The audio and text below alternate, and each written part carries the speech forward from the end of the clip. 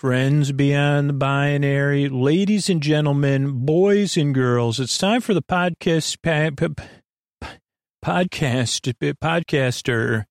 that can't even put one word together. Podcaster, that's one word. I can't even put it together. Can't put one word together. Let's not even think about putting two together. Because when I think about conjunction, junction, what's your function? Is it to make one word or not? But it's time for Sleep With Me, the podcast that is here to keep you company, take your mind off of stuff so you could fall asleep. I'm here to help. And this show does take a few tries to get used to. It's a podcast you don't really listen to. It doesn't put you to sleep. I'm just here to be your friend in the deep, dark night. So see how it goes. The reason I make the show, and the reason so many people are listening along right now is, one, a lot of us know how it feels in the deep, dark night. Whatever's keeping you awake or whatever's going on, I might not have been through it myself, but I could relate to how it feels probably. And if I can't, there's someone listening right now who can. And you deserve a good night's sleep. You deserve a bedtime you could look forward to or feel neutral about. That's why I make the show. So I put in so much work because I know how it feels and I want you to have a bedtime. You say, hey, at least I got that weird podcast to listen to. It'll keep me company and I'll feel a little bit better. But if you can get the rest you need and you deserve, and your life is more manageable, you could be out there flourishing. That gives me meaning, and that gives my life meaning to help you. But this show's very weird, too, so just a heads up. But that's what people like about it. So give it a few tries, see how it goes. I'm so glad you're here. In the structure of the show, we're going to have some support. That's how the podcast is free. Then there'll be an intro to ease you into bedtime. And then we'll have our bedtime story. So I'm glad you're here. I appreciate you coming by. And thanks for making it possible, my patron peeps. Hey, are you up all night tossing, turning, mind racing, trouble getting to sleep, trouble staying asleep? Well, welcome. This is Sleep With Me, the podcast that puts you to sleep.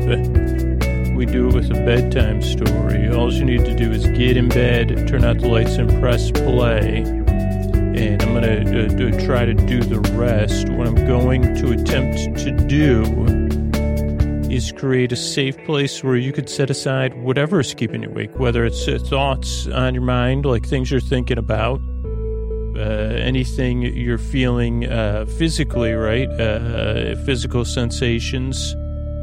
So anything physically coming up for you or emotionally, feelings related to physical or your thoughts or feelings that are just there. Feelings about the past, present, and future. Oh boy, feelings. I've got them. Oh boy, holy moly.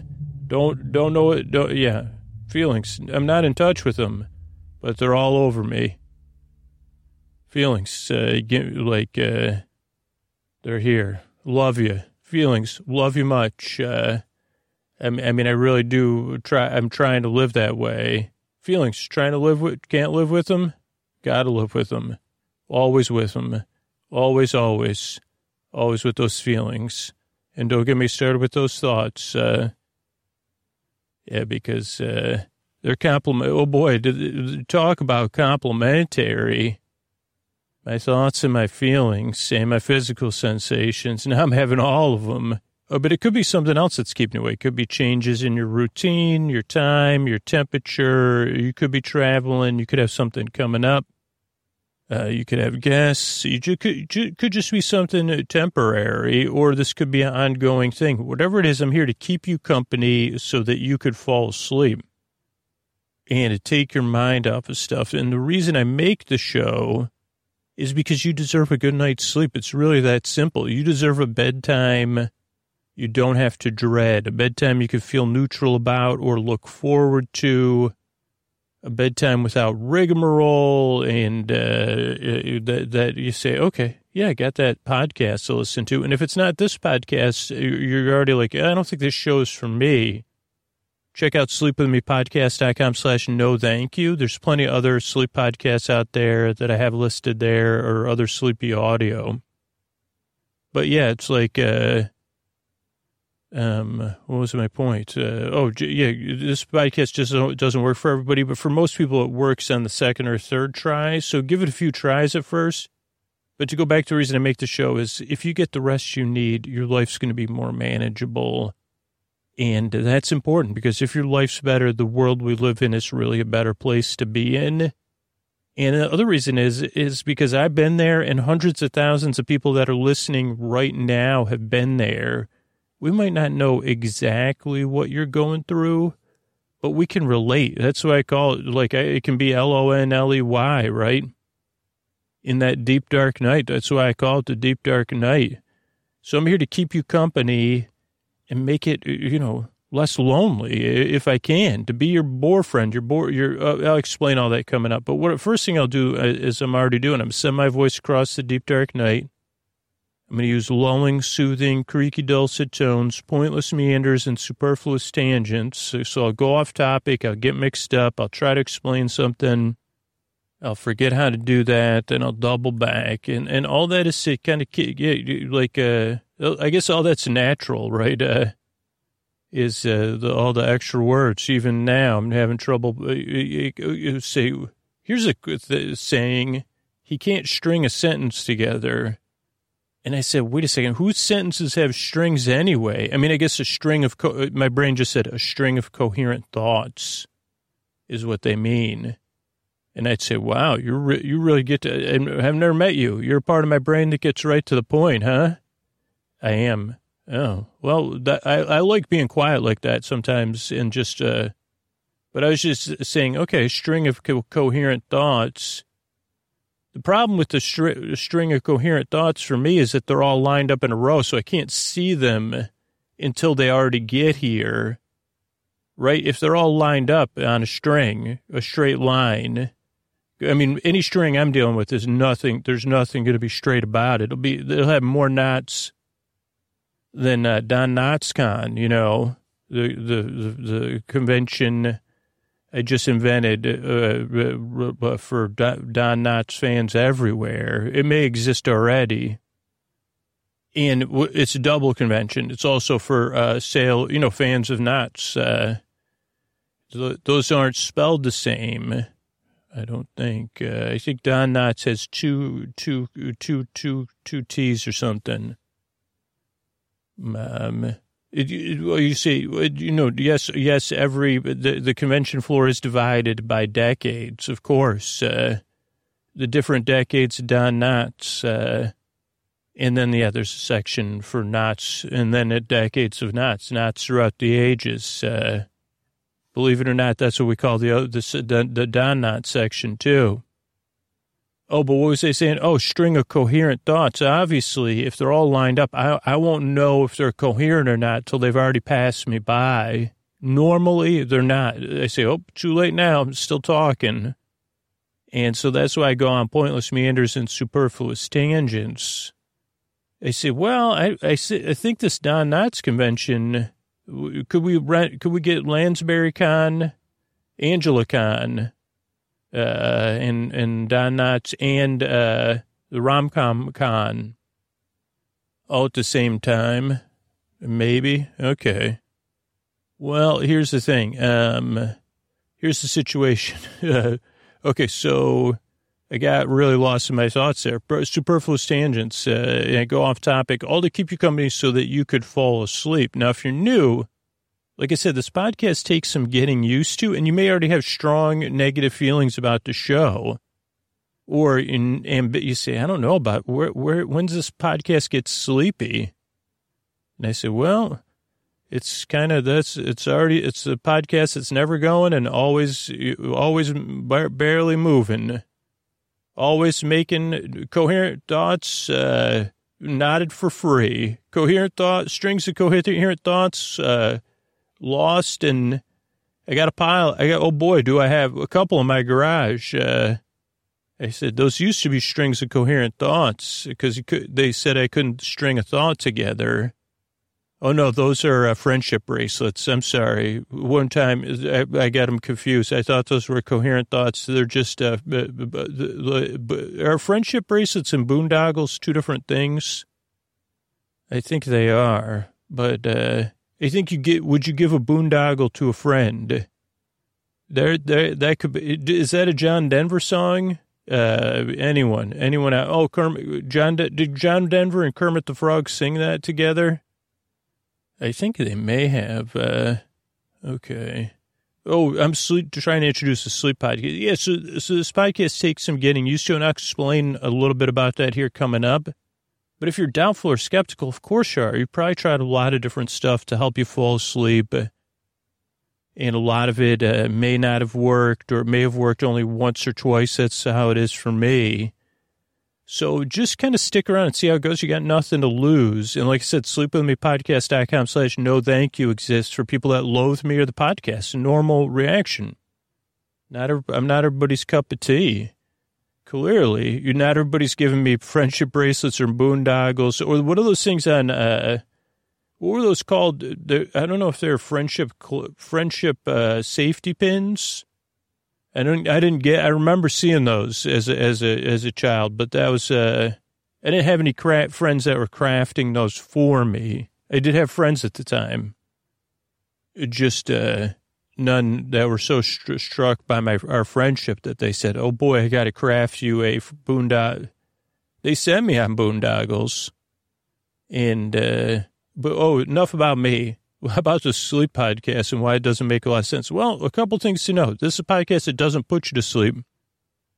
It's here to keep you company while you fall asleep, to take your mind off stuff. So it's the kind of thing you kind of just barely listen to it. It's a little bit like background noise, but you can listen because I'm not here. This is a podcast that doesn't put you to sleep. It keeps you company. I'm here to be your boar friend, your boar bae, your boar sib, your boar bud, your boar burr, your neighbor, your boar friend, your friend in the deep dark night to just keep you company. I think I said that a few times.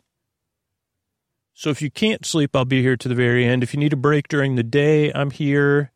So just kind of see how it goes. But a couple other things to know. So it's in a podcast that doesn't put you to sleep. It's a podcast you don't really listen to. Structure can throw people off. Show structure in a very specific way. But as you become a regular listener, you could adjust the show. But for most people, this is how they listen. So the show starts off with a greeting, friends beyond the binary, ladies and gentlemen, boys and girls. So feel seen and welcome. Then there's support for the show so that it can be free or optional to pay for and come out twice a week regularly, Sunday and Wednesday nights. And that's because of people that support the sponsors or support the show directly. Then there's support for listeners who are having a tough time in communities around the show. Then there's the intro. Now, the intro is not part of the support. The intro is 10 to 20 minutes of me rambling and trying to introduce the podcast unsuccessfully. Like a normal intro would be technically a string of coherent thoughts. Say, this is the Sleep With Me podcast. Sleepiest podcast on the internet, and we'll be putting you to sleep here soon. I guess it's a counterintuitive, though, sleep podcasts, because you couldn't. So we'll be putting you together, super slick, super sleep podcast, where we just count down from 20 and we put you to sleep. And that's coming up next. Maybe I'll just do that as a podcast. What was my point? I don't know. I got mixed up. So, the structure of the show. So the intro goes on and on and on. So the regular listeners, they know, this is something familiar, but it's different every time. While I'm introducing the podcast to new listeners, regular listeners are getting ready for bed or doing a wind down activity or getting comfortable in bed. Some people are falling asleep. There's a few percentage of people that skip the stories or pay so that they can listen to story-only episodes. But for the most part, the intro serves as a buffer between the day and the night, between the evening and going to sleep, a wind down. And so that's why the intro lasts 10 to 20 minutes and goes on and on and on to ease you into bedtime. Then there's more support for the show, so it can be free. And if you don't like the support, you're welcome to pay and skip all that. Then there's a story. Tonight, it'll be kind of one of our more random one-off type episodes. And then there's thank yous at the end of the show, so at the end of the podcast. So it's the structure of the show. That's why I make the show. And I'm really glad you're here. I really appreciate you checking the podcast out. Give it a few tries, see how it goes. And I really hope I can help you fall asleep. Thanks again for coming by. And here's a couple of ways I'm able to do it for you for free twice a week. Everybody, this is it was going to be a board game unboxing, but I'll be straight with you. We played the game last night. It's a 2-player game, and my timing could not have been better for buying this game because my daughter and I both were under the weather, if you catch my drift, and at home for a week together. And I bought this game. Now, thus far, my ability to win the game has been pretty limited. So we'll talk about this game. It's kind of an unboxing. And there's 2 pieces, so we'll talk about this game, and then I have some other stuff to talk about, too. So kind of like a board game unboxing. And this game is called Hive Pocket. There's a non-pocket version of it, but it's not exactly a pocket game. It's more of a travel-size game. It's a 2-person game. It's a game crawling with possibilities that I'll have to change around a lot. It's for ages 9+.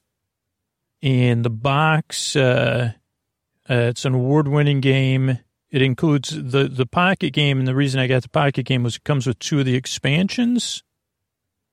It's ages 9+, 2 players, 20 minutes per game, though I've lost in as few as a few minutes.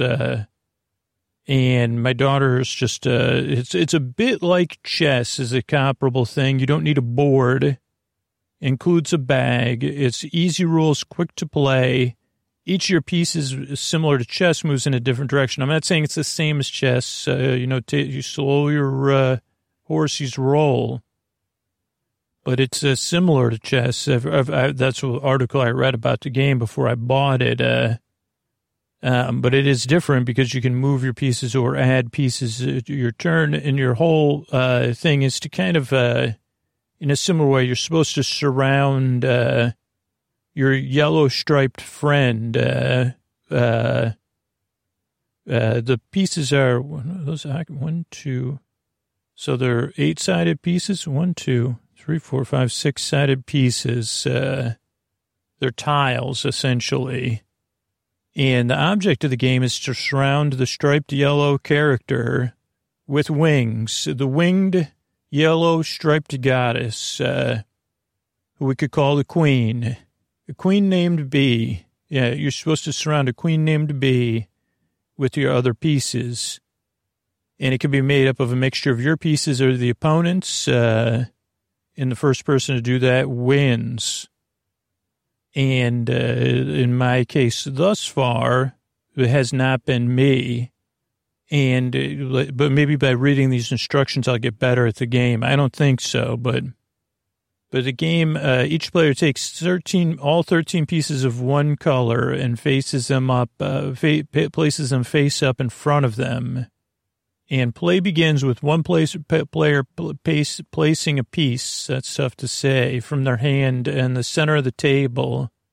And then the next player joining one of their pieces edge to edge. And players take turns to either place or move any one of their pieces.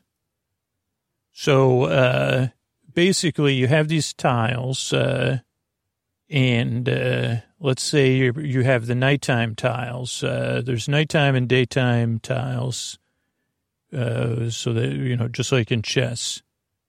And you have 6-sided pieces. So someone places, like one is the queen named B. Another kind of piece is the aunties from a farm. And another piece is the makers of cider webs, old cider webs with the eight cider webs. My friend with 8 legs. Cider, the cider. So let's say I put down my cider piece, and I'm playing in the nighttime mode, and then you put your ante piece next to mine. You'd have to have it touching on one of the 6 sides. At this point, I guess it doesn't matter because we've each placed one piece. And to go into more depth from the instructions, a new piece can be introduced into the game at any time. However, with the exception of the first piece placed by each player, pieces may not be placed next to a piece of the opponent's color.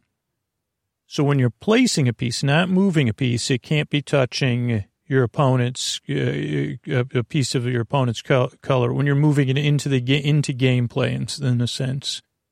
So right now we have a cider and an ant, and I don't know who went first. I think the cider. So then let's say I wanted to like a old hopper from the grass, you know.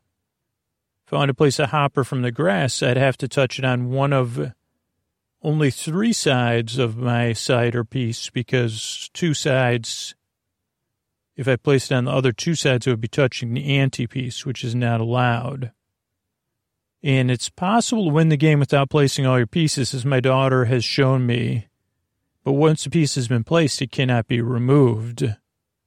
It can be moved, but not removed from the field of play, which the only piece you'd want to remove from the field of play would be your queen to get it out of there. Okay, but placing the queen named B, your queen named B can be placed at any time from your first to your 4th turn. And you must place your queen named B on your 4th turn if you've not placed it before. Also important is once your queen named B has been placed, but not before, you can decide whether to use each turn after that to place another piece or to move one of the pieces that has already been placed. Each piece has its own way of moving, so when moving, it's possible to move pieces to a position where they touch one or more of your opponent's pieces.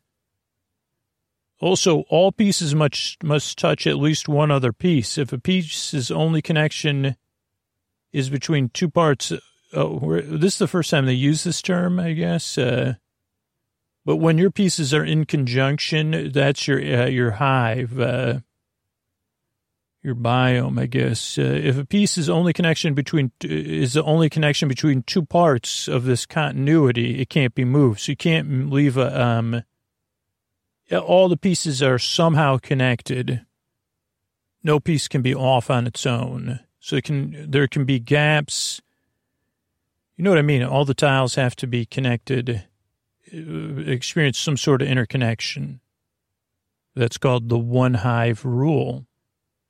Okay, so the pieces, the players in this play, the queen named B, can only move 1 space per turn. Even though it is restricted in this way, if it's moved at the right time, it could disrupt your opponent's plans. So, you know, it can't move. It can only move to an open space that it can freely move to, too. Like most of the pieces glide, which you kind of, like, it's not great to describe. But if you decide to play this game, which I highly recommend, even though I'm not very good at it. Okay, next up is old Beetle Bailey, famous at some point. I think Beetle Bailey was the originator of, hung around with, Felix the Cat and ate Dagwood sandwiches or something. But in this game, old Beetle Bailey is, like the queen bee, like the queen, can only move 1 space per turn around the hive, but it can also move on top of the hive. And a piece with the beetle on top is unable to move, and for the purposes of the placing rules, the stack takes on the color of the beetle. And my daughter just used this to win against me very easily, because she put her beetle on top of my queen and then just built around my queen. And I don't know how I'm going to undo that, but you can place a beetle on top of a beetle, though. When it's first placed, the beetle is placed in the same way as all the other pieces. It can't be placed directly on top of the hive, even though it can be moved there later. Okay, so when on top of the hive, the beetle can move from piece to piece across the top of the hive. It can also drop into places that are surrounded and not accessible. The only way to block a beetle is on top of the hive is to move another beetle on top of it. All beetles and skeetos can be stacked on top of each other. Okay, next up is a grasshopper. The grasshopper does not move around the outside of the hive like the other buddies. Instead, it jumps from its space over any number of pieces, but at least one, to the next unoccupied space along a straight line of joined pieces, straight row. This gives it the advantage of being able to fill in a space which is surrounded by other pieces, which you'll find with the sliding is tough. The beetles and the grasshopper are good for that. So it basically jumps over pieces like checker type thing, but it can jump over any number of pieces to an open spot, but only in a straight line. Cider moves 3 spaces per turn, no more, no less. It must move in a direct path and cannot backtrack on itself. It can only move around pieces that is in direct contact with on each step of its move. It may not move across to a piece it is not in direct contact with. I got to keep an eye on this rule for the ways I've been not doing well. But yeah, it's good because it can move 3 spaces. The ante can move from its position to any other position around the board, provided the restrictions of 8 and 9 are adhered to. The freedom of the movement of the ant makes it one of the most valuable pieces. So the ant can go anywhere as long as it can slide in there because it can't jump. Okay, then there's 2 pieces we haven't used yet because we were still learning the rules. The ladybird moves 3 spaces, 2 on top and then 2 on top of the hive and then 1 down. It must move exactly 2 on top and then move 1 down on its last move. It may not move around the outside and may not end its movement on top. Even though it cannot block by landing on top of things like the beetle, it can move into or out of surrounded spaces. It also has the advantage of being much faster, I guess because it can move 3 instead of 1. Skeetle is another character. It's placed in the same way as other pieces. Once in play, it takes them on the movement characteristics of anything it's touching at the time, including opponents, changing its characteristics throughout the game. Exception: if a beetle Bailey is on top of the hive, it continues to move as a beetle. Oh, if it's moved as a beetle on top of the hive, it stays a beetle till it climbs back down, unless it's touching a beetle, again, when it gets back down. If it's only touching a skeeter, even a stacked skeeter and no other piece, it can't move. So that's interesting. Okay, so some restrictions here that they were referring to. There's a 1 hive rule. The pieces in play must be linked at all times. And the art is very basic, but nice, and it's very well made, tiles. The pieces in play must be linked at all times. At no time can you leave a piece stranded and not connected or separate the hive into 2. You can use this to your advantage by moving pieces to strategic positions around, leaving your opponent's pieces unable to move. I thought the last game I was going to win because I did that, but then I still lost. Like I locked 2 of my daughter's ants down, but it didn't help me. Freedom to move. The buddies can only move in sliding movement. If a piece is surrounded to the point where it can't physically slide out of its position, it can't be moved. The exceptions are the grasshopper, which jumps out of the space, the beetle and the ladybug, which climb up and down, and the skeeter, which can mimic one of the 3. Similarly, no piece can move into a space it cannot physically slide into. When first introduced to the game, a piece may be placed into a square that is surrounded, as long as it doesn't violate the placing rules, in particular, the rule about pieces not being able to touch pieces of the opposite team. Unable to move or place. If a player cannot place a new piece or move an existing piece, their turn passes. The game continues until they're able to move or place a piece or until their queen is surrounded. And the game can end in draws. We've had multiple. I've drawn the game more times than I've won. The game ends as soon as the queen is surrounded by the pieces of either team or either player. The person who's surrounded loses the game, unless the last piece to surround them also completes the surrounding of the other queen. In that case, the game is a draw. It must be agreed to, unless there can be a resolution to the stalemate. So that's one game. I also have a bunch of other games. Let's see what we got here. Yeah, so I got three games that I bought from a long time ago. I think I bought everything they made. And I don't think the company is, I think I've talked about it. It's called Cheap Rear Game. Cheap Rear Games, it has another name too. But they were aware of two basic facts about board games, that they are expensive and at some level they're all the same. This is they're quoting them, the box. If you ignore the clever shapes they come in and the pawns that are interchangeable, sometimes the dice, the money, the counters, the pencils, just about everything in every part, the generic bits and pieces can account for as much 75% of the game's cost. And that gets passed on to you. So if you had a choice, you'd probably invest a little bit of money in one good set of gaming paraphernalia instead of 20 different ones. And then you could just buy the game part of the game. Yet, most companies sell the whole package, like bundling a can opener with a can of beans. Cheap bottom games come packaged with the bare essentials, boards, cards, and rule books. And usually they're printed in black and white.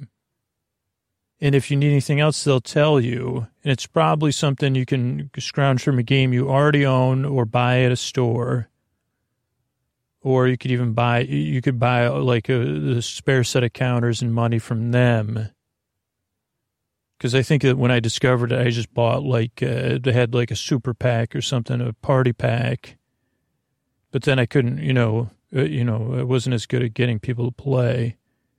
Once you've assembled a collection of generic game pieces, you can use them for every new cheap bottom game. And they standardize their things. So I have three different games here that I didn't play a lot.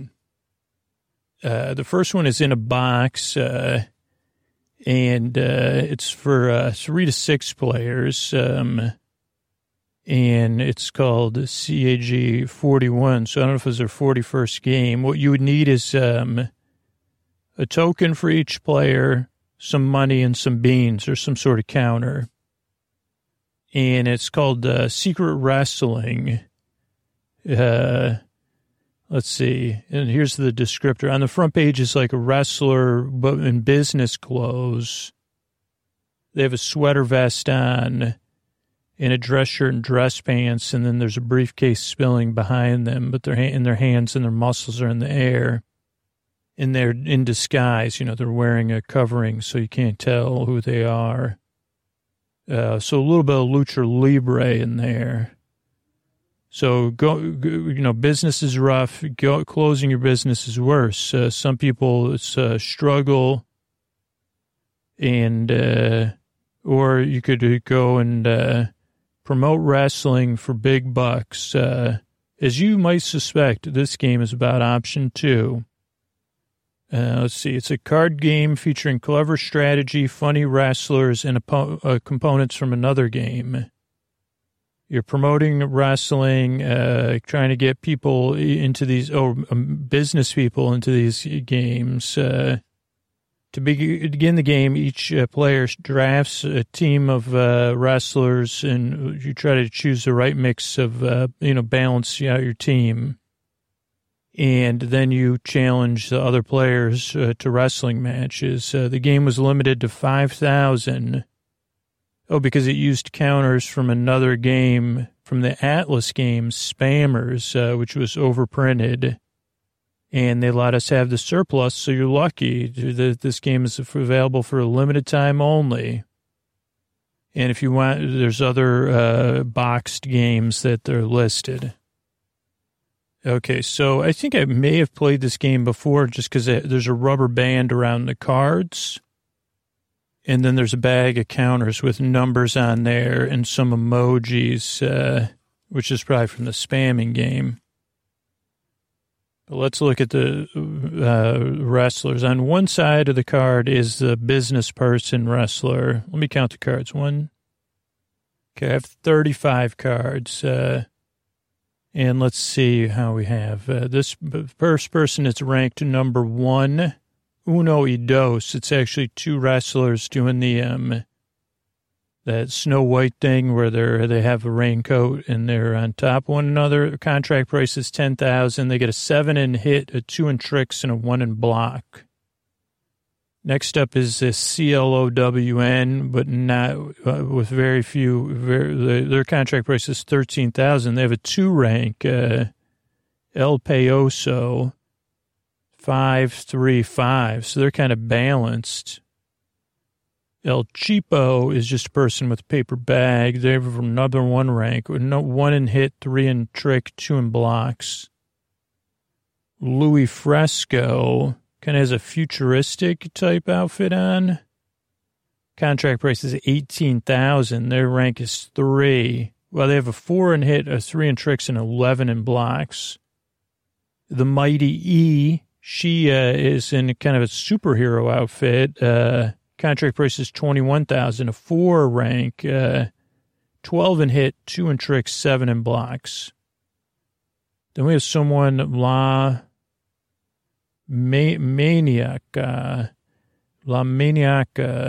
Contract price is $12,000. They're dressed like Olivia Newton-John, but they're wearing like a the kind of hat you would wear to, what is that? What do you call it when you're fusing stuff? You're working on metal or whatever. Let's see. El Diablo Azul, dressed in full Lucha Libre outfit, $23,000 contract price, 4 rank, 12 hit, 2 tricks, 9 blocks. Gordon Glorioso, 5 rank, $28,000, 11, 7, and 8. That's dressed as kind of a business person. Signor Roboto, that's a robot, also dressed like they would wear red spandex too. 23,000, 4 rank, 8, 7, 8.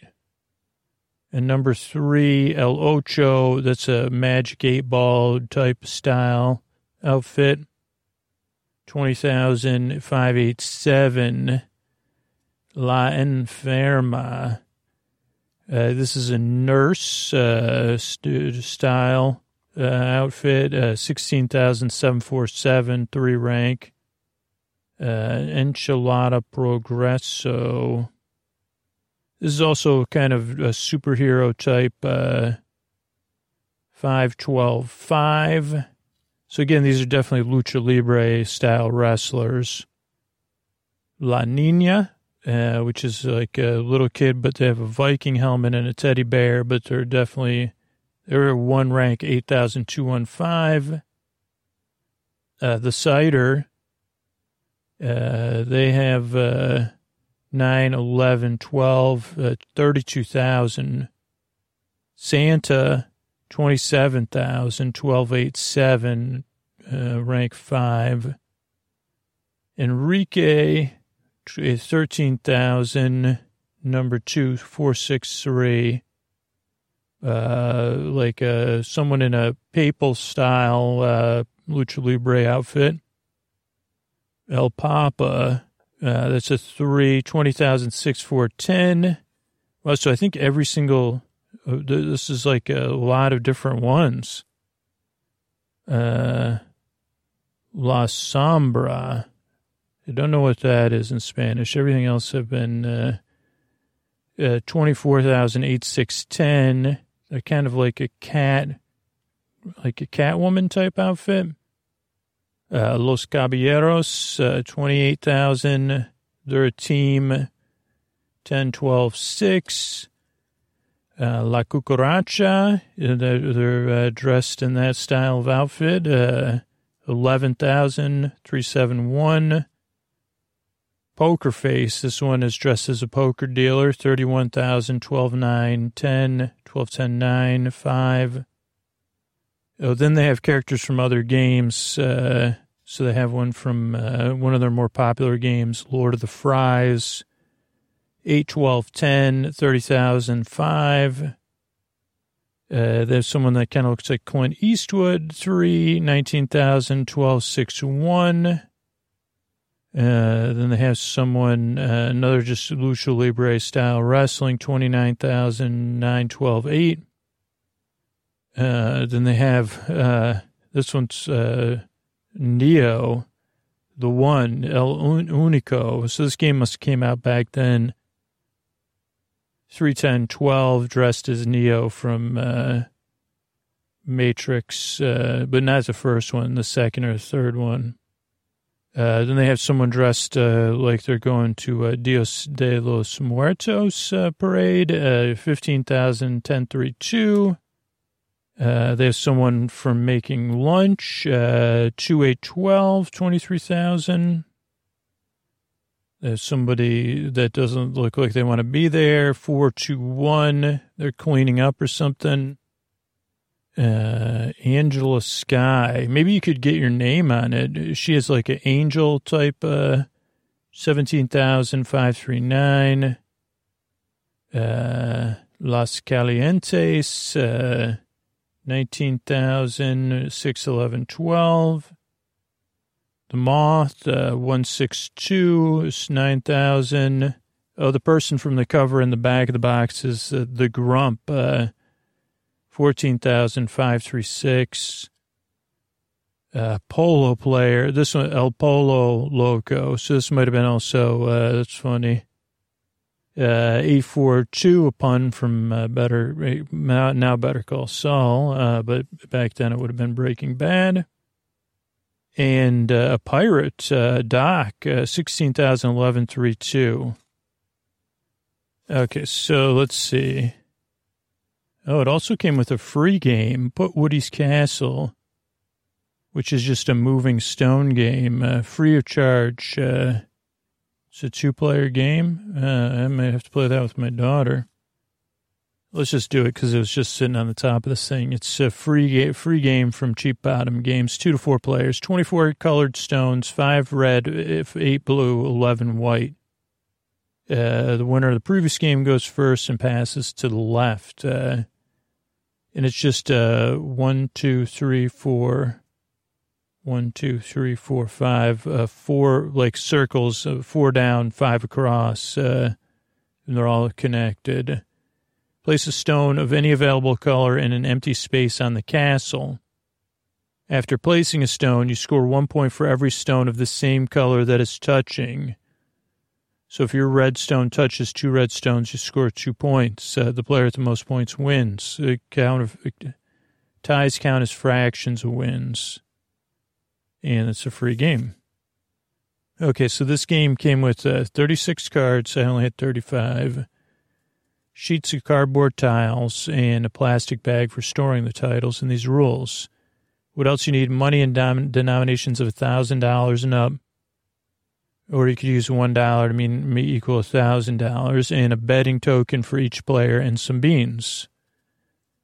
So separate it first, take all the tiles and separate them. Before the game, each player draws 2 random tiles to start their collection. The tiles are secret, like cards, but the number of tiles you hold is not a secret. Then each player gets a token, which will be used for betting, and a stake of $100,000. Put the rest of the money in the bank. And then you draft. Each player drafts 5 wrestlers. And to begin, you shuffle the deck and deal 6 cards to each player. Each player keeps 1 card from these 6 and passes the other 5 to the left. Place the card you keep face down in the table in front of you. And this process repeats with people taking 1 card and passing to the left until each player has drafted a total of 5 wrestlers. When you have only 1 card, discard it instead. The cards each player has kept now become their hand. The discarded people are not used. Each player places one wrestler face down on the table. Each player places one wrestler down on the table. These cards are then revealed together.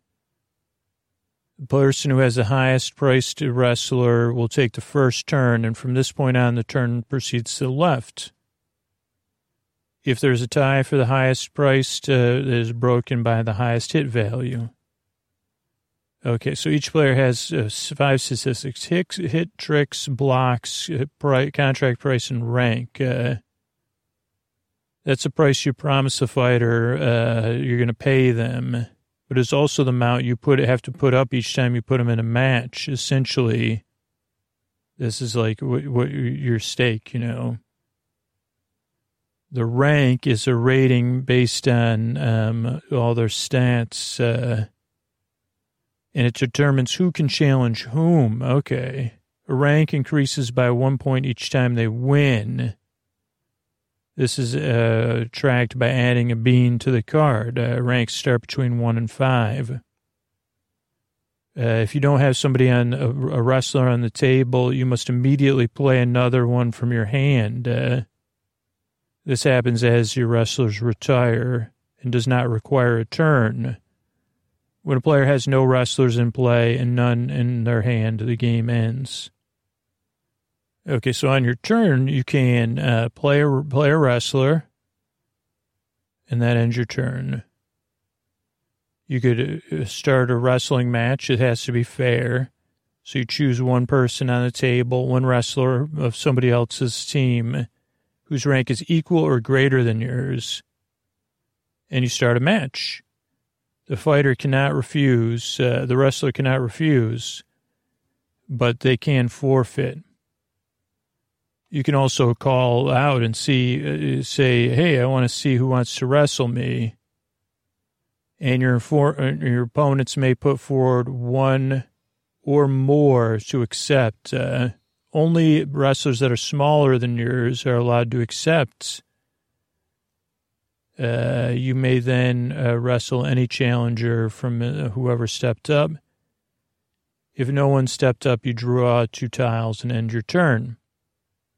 You can manage your tiles. You can discard any number of tiles, or even none, and draw the same number of replacements.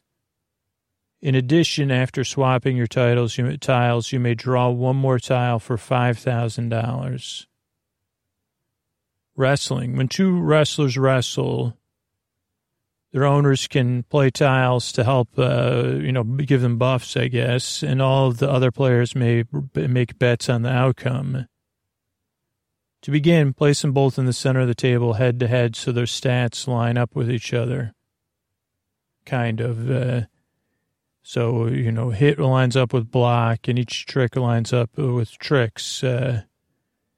Each player draws 1 tile right before the match. If they are not the same rank, the lower-ranked wrestler draws a second tile. So you can place bets if you're not involved. And the total prize money for side bets is called the side pot, is equal to $5,000 per bettor. So there could be 3 players on the side, and thus $15,000 in the side pot. This money comes from the bank. The side pot will be divided as evenly as possible to the nearest 1,000 among all players who bet on the winner, with the remainder going back to the bank. If no one bets on the winner, the side pot becomes part of the purse. Oh, so you almost have to bet on that, huh? The purse is equal to the contract price of the losing fighter, so it's not set until it's over.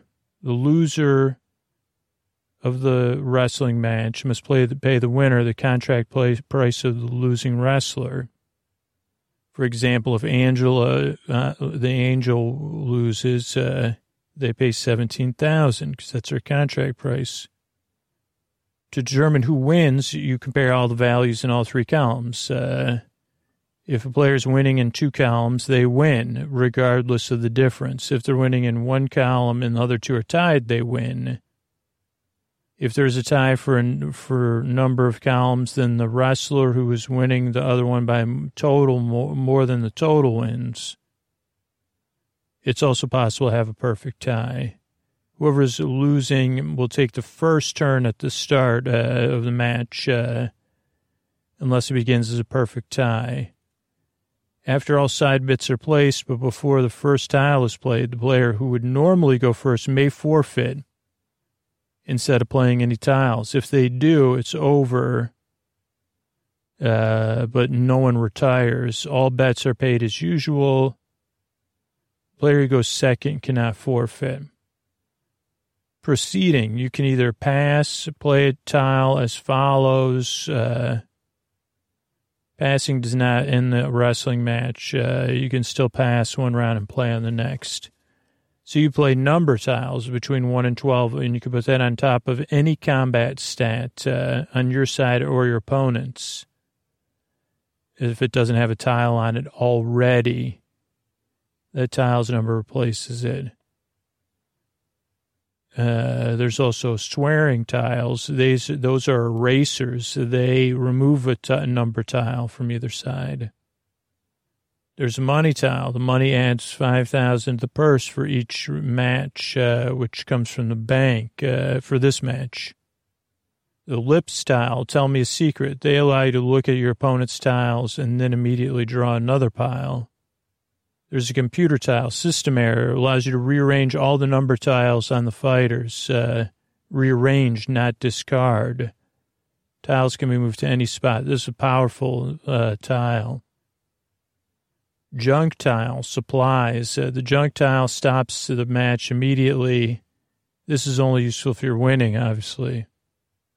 Except for the number tiles, all tiles return to the box as soon as they are played. The match continues until a junk tile is played or both players pass. But if you pass, it doesn't necessarily get you out of it. After the match, usually the loser will retire and is discarded with all the tiles on them. The winner returns to the owner's side of the table. The winner returns to their team, retaining the number tiles that are on them, and they will bring those into the next match. The loser pays the winner the contract place to the losing team. Let's see. Players who made side bets collect their side of the pot. If no one bet on the winner, that money also goes into the purse. And if the match ends in a perfect tie, then all side bets are off and, no one pays anything, no one retires, everybody goes home with a bean. When a fighter wins, they get a bean, a counter that increases the rank by 1. Nothing else changes. There's no upper limit to the rank a fighter can attain by earning beans. There's no benefit to gaining beans. It just determines who can challenge whom and draws a bonus tile at the beginning. By attaining a higher rank and a better reputation, a fighter could be challenged by stronger fighters, wrestlers. Winning, the game ends when one player has no wrestlers in play and can't play any from their hand. To win, you must have the most money when the game ends. However, before counting your money, you have to pay all your wrestlers, even those still in your hand. So you pay the wrestlers their contract price, except for those that have retired. Those that have retired, you pay equal to half of their price for all the wrestlers left in your hand. Deduct these amounts from your stake, and the player with the most money wins. If there's a tie, the tie is settled by a thumb war, I guess. This was designed by James Ernst, the game, and the art is by Cheyenne Wright. And a bunch of people play tested it. Rick C., Rick F., Julie H., Dave H., Blue-Haired Steve, a bunch of other people. 2005 was when the game was copyrighted. About the counters, a long time ago when jokes on the internet were still funny, there was a game Spammers. It was about hackers and spam, but they made too many counter sheets, and John said Maybe James could write a game using these pieces, but they said for the price of shipping, he sent him these 5,000 sheets of counters, and then James Ernst made this game. Okay, then they have another game called The Bunny That Doesn't Like the Earth. I don't know if I played this one either. It's 2 to 5 players. You and your friends are hardworking candy machines in the bunny's factory, but the bunny doesn't like Earth. So they decided to get revenge on Earth by manufacturing a very unsatisfying brand of saltwater taffy. Very funny. This is very Sleep With Me-esque. You got to stop the bunny, even though you are aware the plan has no chance of success. You got to bring the squirrels in and have them stop the machines that make the candy. It's, not a great plan, but that's what you got to do. And what you'll need is pawns. This one just comes in an envelope, not a box, a very thin envelope. It was CAG 33. And you need pawns for every person, 50 counters, and some distinct counter to represent the bunny, and 1 6-sided dice. And I don't think I played this game. So it comes with a 2-piece board that says a bunny that dislikes the earth. There's a Karen in this game. At the top is Karen, looks like some sort of robot, aware of global events as they happen, more certain than the others that the plan will work. Keystone and a powerful motivational speaker. Then there's Elaine. These are all some machines, I guess. Introspective taffy machine. Oh, yeah, these are the different machines, taffy machines. Doesn't wish to, cause any, just wants to make taffy. Protective of Silas. Silas does not like noise, doesn't want to save the earth. But no, it would give Silas a sense of pride. He never found in making taffy. Most productive worker in the factory. And the bunny's favorite machine. Hercules is a fast-moving machine and has no notion of any of the other's plans. And Baxter is a machine that has no concern for the world. So the board is just 2 pieces of cardboard. This is from 2001. I don't know. Let's read the instructions. Welcome to Sweetworks Candy Factory outside of Happyville. Bunny doesn't like the earth, so wanted to make this unsatisfying saltwater taffy flavor. You and your friends are the taffy machines, and you want to foil the bunny. So you're going to try to have the squirrels drop nuts in the machine. You need the 2-piece board, the rules, and the other components we talked about. Each player chooses a machine and places their pawn there. Your pawn will never move. The bunny starts in the office, which is the center platform on the board. Choose a player to go first and then proceed to the left. On each turn, you roll your dice. If you roll between a 1 and a 5, you can add a squirrel to a numbered platform, to that number platform. And then that ends your turn. If the platform is empty, this is your only option. You can move squirrels if there's 1 counter on the platform. Counters can mean the squirrel or the bunny. You can pick up all the counters on that platform and move them as described below. If you move counters, you got to move them all. Let's see. So you could choose any path leading away from the platform, distribute the counters along that path. You visit the same space twice. You can't double back. For example, if you picked up the counters on window 1, you could go 1 to the office, 1 to window 2, 1 on the platform between windows 2 and 1, and 1 back on 1. If you have a squirrel drop a nut on any player's machine, usually this would be your own, that player takes the counter off the board and keeps it. The number of squirrels who drop nuts determines your score. The first player to collect 5 wins. But if you put the bunny on any player's machine that fixes that, the bunny fixes that machine, you take 2 squirrel nuts away from that player and release them. After he fixes the machine, the bunny returns to the office. If you get a 6, you move all counters from any platform on the board. You win as soon as you collect 6 squirrel nuts, because then it shuts down your taffy making. If you like this game, there's also another game about the bunny needs a ham. I think I played that one.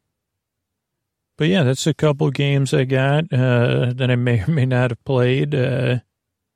And thanks and good night, everybody.